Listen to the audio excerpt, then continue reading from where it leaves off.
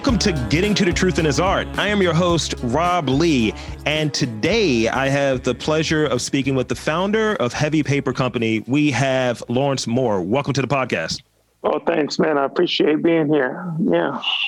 So local, lots of like cool things. I see some of the work that's popping up. I saw it was something recently with Grant Street Candle. Yeah. So recently, Grant Street, 228 Grant Street Candle Company. They moved over to a new location, and I guess that would be Highlandtown. What's that brewery? Monument, where the Monument Brewery is, over in that area. So they're doing a lot of customizations of their studio, and actually, Kendall, he's the owner of that business. He's been a supporter of mine since I first started, making and creating and fabricating full time. So as his business grows, he always reaches back and definitely asked me to do some custom pieces for his shop. So I've done some signage, a cash wrap unit, and some other things around his new studio, which smells great, by the way, if you've ever been in a candle studio. Yeah, we'll get back into that. I was giving a little bit of a teaser, a saison for the fine folks listening. Actually grabbed a candle, a couple of candles, as I ran out of this joint that I got from Bazaar, and I got something from I believe it was Greedy Reeds, and they had the 228 Grant Street candles. I got this coconut and bergamot, which that is the combination. Like the studios right now, the Rob Lee studios right now is smelling great. As opposed to like a fat dude that's been working out. It smells like bergamot and coconut. No, that's great. Yeah, I'm sure that I don't have that one, but I'm sure I can imagine how that one smells. When I go over there later this week, because I have another piece to put up, I might just have to beg and plead for some fresh scents while I'm there. Yeah, definitely. I mean, like I'll say this. I've been in a spot where I've done radio and I've done podcasts and stuff for people and like trainings and such. I was like, I've worked for donuts. I've worked for liquor. Working for candles might be a new thing for me. So, but let's not bury it. So I came across your stuff, your account, and it's some really unique stuff that's out there. Custom work, and it's really stellar. One thing that comes to mind is this. It was a Game Boy cartridge like table I saw. I was like, all right, this guy gets it. So describe your work and how you got started in this kind of customization, this fabrication, custom furniture. Describe what you do and how you do it. Yeah. So when you got started, rather. Yeah, so I guess my main pitch or elevator pitch when people ask me what I do is I create form, function, and beauty through raw materials. So I'm not so much of somebody may just categorize what I do as carpentry. I mean, I do woodwork, but I also do fabricate with plastics, metals, foam, whatever raw materials that you can buy, cement. Like I fabricate based upon what the material will let me mold it into, and hopefully it's something that can solve a problem for you, to add beauty to your space, right? So and functionality, those type of things. How I got started in making or creating, I can fancy back to it as to a child where, I would make things out of like a shoebox. One time I made a candy machine out of a shoebox and a hanger and some tinfoil. So I can think back to, those moments where I didn't exactly know what it was. But then fast forward to my time here in Baltimore, where I had a set of neighbors, and they opened up they're the founders of the Station North Tool Library, where you can rent and borrow tools similar to a regular book library, right? So inside of that space, they have a wood shop, and they taught classes, and I was able to expand my palette in terms of the things I was able to create. And that was pretty much the springboard into making. Now, fast forward even further, I've been doing this as a full-time job for close to 4 years now. Oh, wow. Yeah. Yeah, out here. Yeah, out here. I like it. I like hearing that you took something like, it's one of those things I think, and maybe get your take on it. It's one of those things I think where you have something that's at least an interest or something you kind of stumble into as a kid, and you're like, I might have some talent here, some youthful talent, and you have the opportunity to either foster that and kind of maybe turn it into something that's monetizable, since that's the word that people throw around, or you just let it go. And I think a lot of times people try to just tell you to let that go and get a desk job or get something like that. But you were able to take something that you identified when you were younger, and it's like, oh yeah, I can do things like this. This makes sense for me. So, I mean, it wasn't that easy, or that not easy, but it wasn't that transparent where I knew I could make things, and I automatically went to that. Right. So growing up, somebody, they see that you're tinkering with something or you're taking something apart. And in the 80s and early 90s, it was, oh, you like that? You should be an engineer. So I have in my mind now that, I need to be an engineer. As a kid, so, then they ask you that ubiquitous question, what do you want to be when you grow up? So now I'm like, I want to be an engineer, until you get to some math class that you're like, wait a second, this is not what I signed up for. Right. So I'm terrible at math, but so then I move into something else. So I'm like, okay, I work with people, I'm a people person. So now I'm in human service, and now I'm teaching. So I taught school for a lot of years, and that was fine. But now backtracking into things that I'm more interested in or also have a passion for. So now I kind of put that into my making. So that's how I got to that. I can definitely echo that sentiment as far as, hey, you're going to be an engineer. It's like someone told me I was going to be that because I wore glasses or something like that when I was younger. And mine's wasn't math. I'm good at math. Mine's was physics. It was like, oh, you got to take more of these. I was like, pardon me? Excuse me? And I was like, oh, no, I'm just going to do business. And, I kind of got some of those principles, but learned that I'm more of a creative spirit than purely a chase the brass ring, get up at 4 and chase the dragon. It's not really my thing. I kind of backdoored into wanting to do something more creative. I just looked at it as a hobby initially. And now it's just like, oh, okay, no, I like to do this. And how can I merge these things that are of interest for me into something that makes sense and make my own lane and niche? Yeah, no, I get that.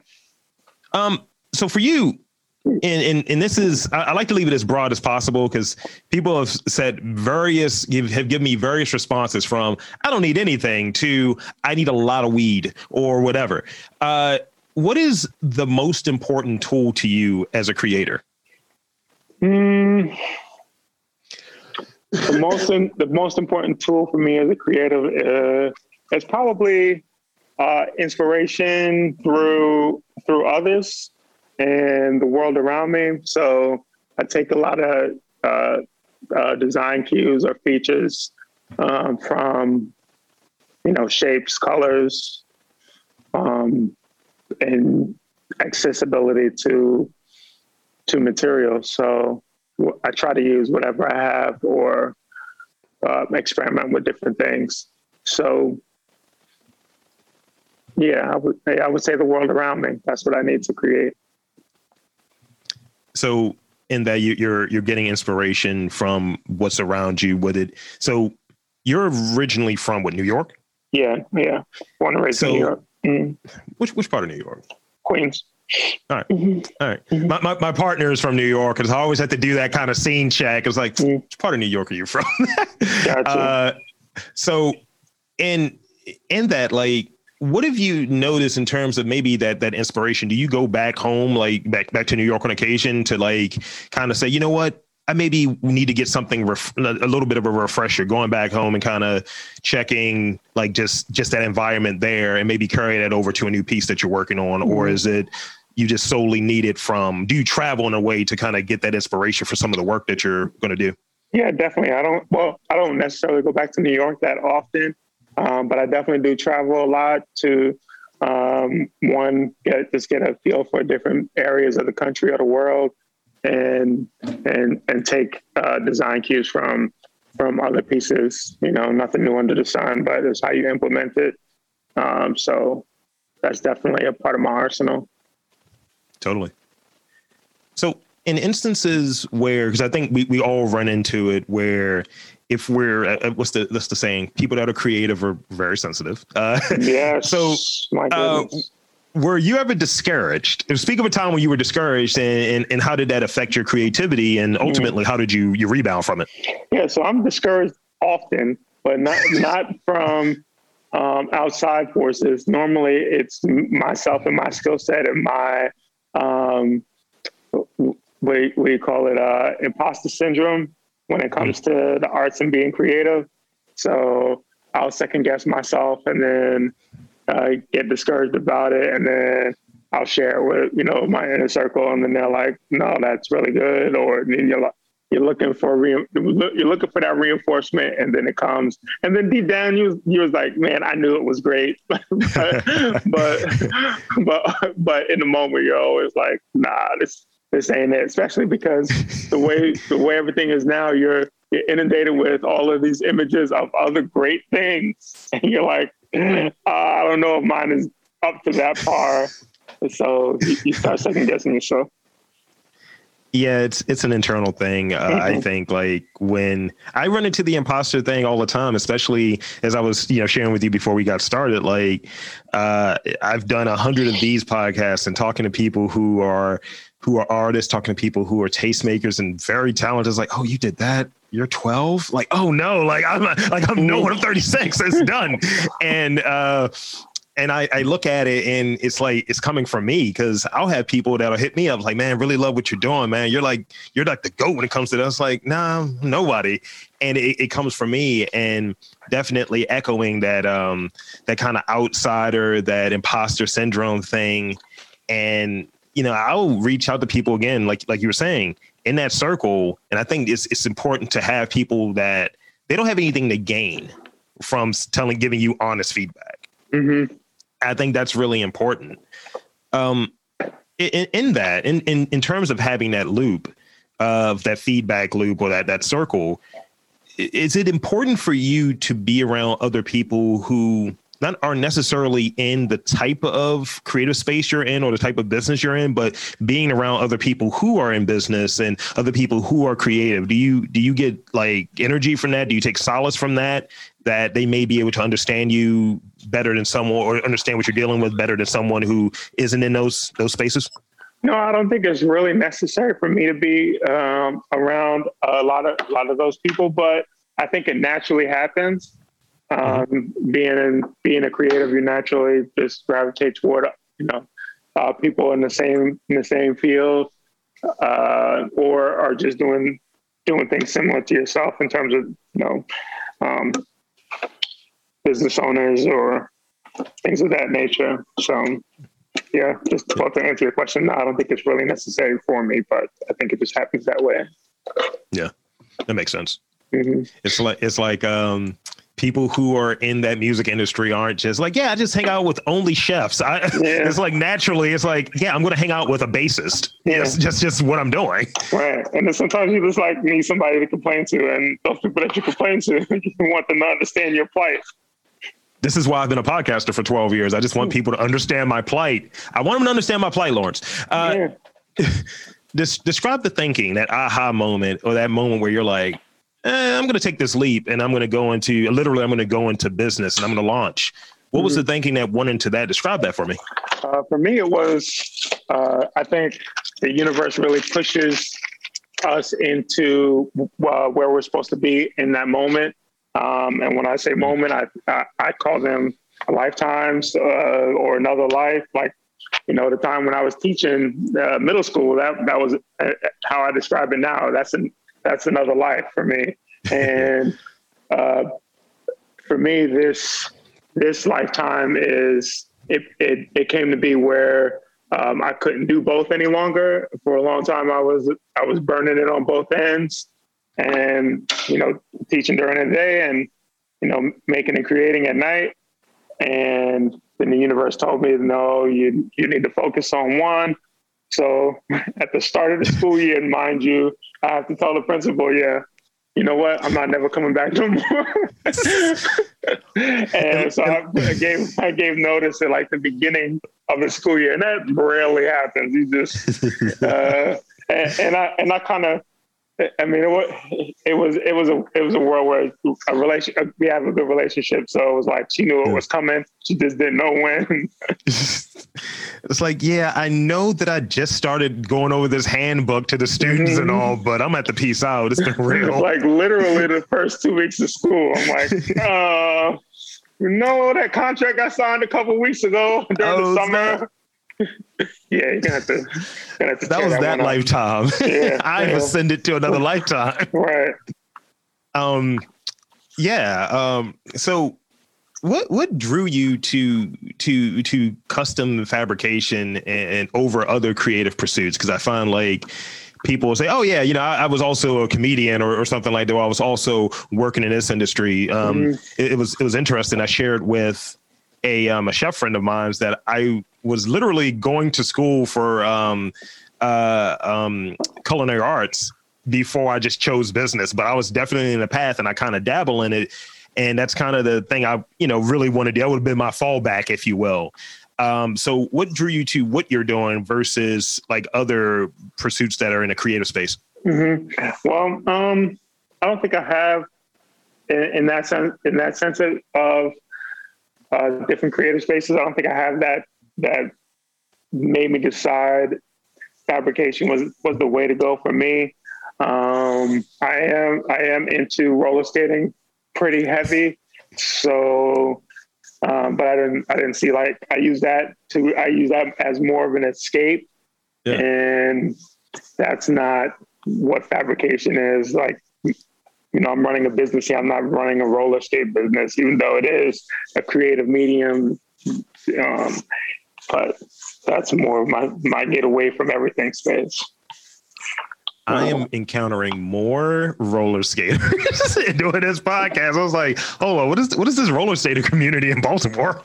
Yeah, who do you know? I probably know them. Glenford Nunez. Oh, Nunez? Yeah, he's a good friend of mine. I posted his episode the other day. Oh, yeah, you did? He didn't tell me he's doing a podcast on him. Okay, I'll text him after this and give him a hard time. All right. It was funny. We talked. He was just like, I feel like we're in a Spider-Man meme that we're all just pointing at each other. And I was like, possibly. Yeah. I've known him for 10 years now. So he's a good dude. Yeah. So you touched on the Station North, like, and I always blank on the name. Tool Library. Tool Library. Mm-hmm. So describe the importance of being in a community that is with other makers and helping that Baltimore maker scene specifically kind of prosper. Because like having those ties and being connected to that, and even the Made in Baltimore program, like speak on that a bit.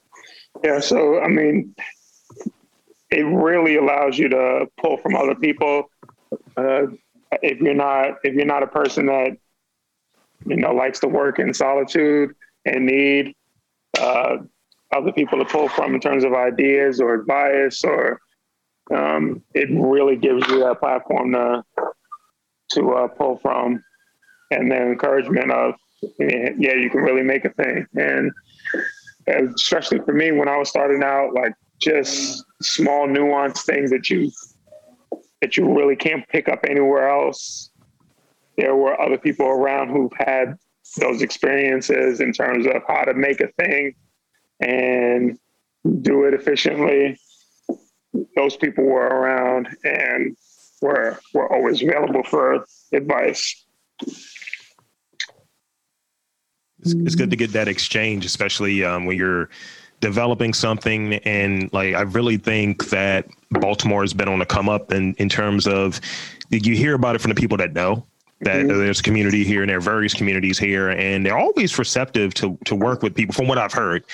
And I think it is good to have those resources that are there of like, this is how I would do this, or this is how you can try this, and so on.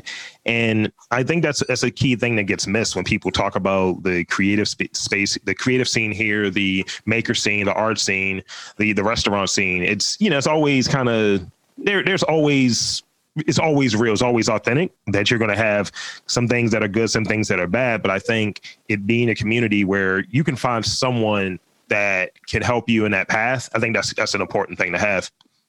Mm-hmm. Yeah, definitely.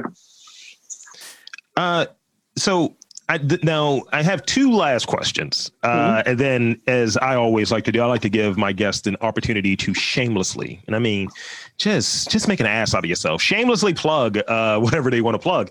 But both of them have to do with projects. One would be, what's the oddest project that you've worked on? Okay, so you've made mention to it, the Nintendo cartridge end table / coffee table thing that I made. That was probably 3 years ago at this point. But yeah, still know I had a friend who actually is a skater. She came to me and said, I really want this Nintendo cart. I want this end table made out of into a Nintendo, the old school Nintendo cartridge video game, and it needs to look just like the video game, with the cutouts, the ridges in it, the color, the label of the game. And not only did that throw me for a loop, but then she wanted the actual game label to be Friday the 13th. Like, that's wow. Just, I mean, that was a video game back in the day, but you're like, why do you want the table to have the label of a classic horror movie? You must really be a fan of that game to be that specific. And then I have another project that was pretty wild. Had to do, pretty much a wooden womb or multiple wooden wombs. Mm-hmm. And so it's just a carving of a womb for, I guess she's a doula. So I'm not really sure. Don't give me the line about it, but it's just it looks like a large wooden egg, the size of a female's womb. Yeah. And I just felt like that was pretty wild for a woman, that somebody asked me to carve them with them. She was using them for educational purposes to teach her classes, and it was just something that she couldn't find anywhere else, and she wanted them handmade. So I was the person assigned to do that. Yeah, you were the wooden womb maker. I get wooden womb maker.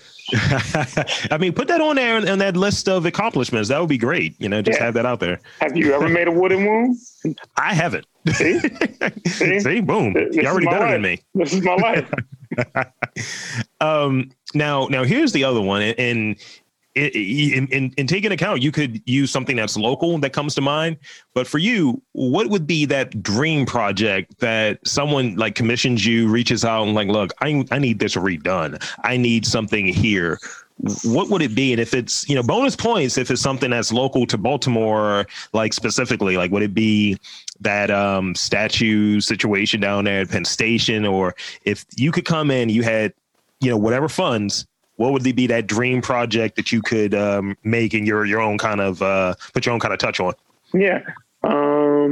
So I don't know if you're familiar with, college fraternity, historically Black colleges and fraternities, and they always have these fraternity and sorority plots, where pretty much the chapter members, they just design and decorate them based upon their organizational colors and insignias and all that stuff. I am an Iota, so I always wanted to do an Iota one, and I went to a predominantly white school, so they didn't have plots, but at the Black schools they do. So Right. every year, I ask the local chapters if they ever need one. I tell them, all you got to do is pay for the materials. I'm not even going to charge you my going rate. And nobody ever takes me up on it. It's so wild, but it is what it is. But that's the thing. I would like to, design and build a fraternity plot on one of the campuses. We have to make that happen. I went to Morgan State, so definitely HBCU. I am not in a fraternity or any sort, or have any connections there. But Morgan State, Iota, we got to get it. We got to make it happen. Got to make that happen. I'm trying to tell you, I've been trying to make it happen for years. I'm going to make some calls. Every time I ask, I'm like, all you got to do is pay for the materials. I do this, all day, every day. I'm sure you'll love it, but nobody ever takes me up on the offer. I don't know. Whatever. See, this is what we can do. We can get your card made out of wood that says Wooden Womb Maker, and I'll send that over. Use my alumni credentials. I have a special card that has a bear on it, and then boom, you're now making that fire plot for the homies. So there we go. You might have lost a couple people at the Wooden Womb Maker. Look, it's gonna work. I guarantee it. So that's all the questions that I have, but I want to give you the opportunity to shamelessly plug your website, your social media, all of that good stuff. And again, thank you for being such a dope guest. Yeah, thank you. First, the social handles is all Heavy Paper Co. That's all one word. And my website is heavypaper.co. And that's how you can find me if you need anything. If you have a creative project that you need some help with, I can possibly help with that. So thank you. Yeah. That's it. I'll do my sign off and that'll be that. Right. So for Lawrence Moore from Heavy Paper Co., I am Rob Lee saying that there's art in and around Baltimore. You just got to look for it.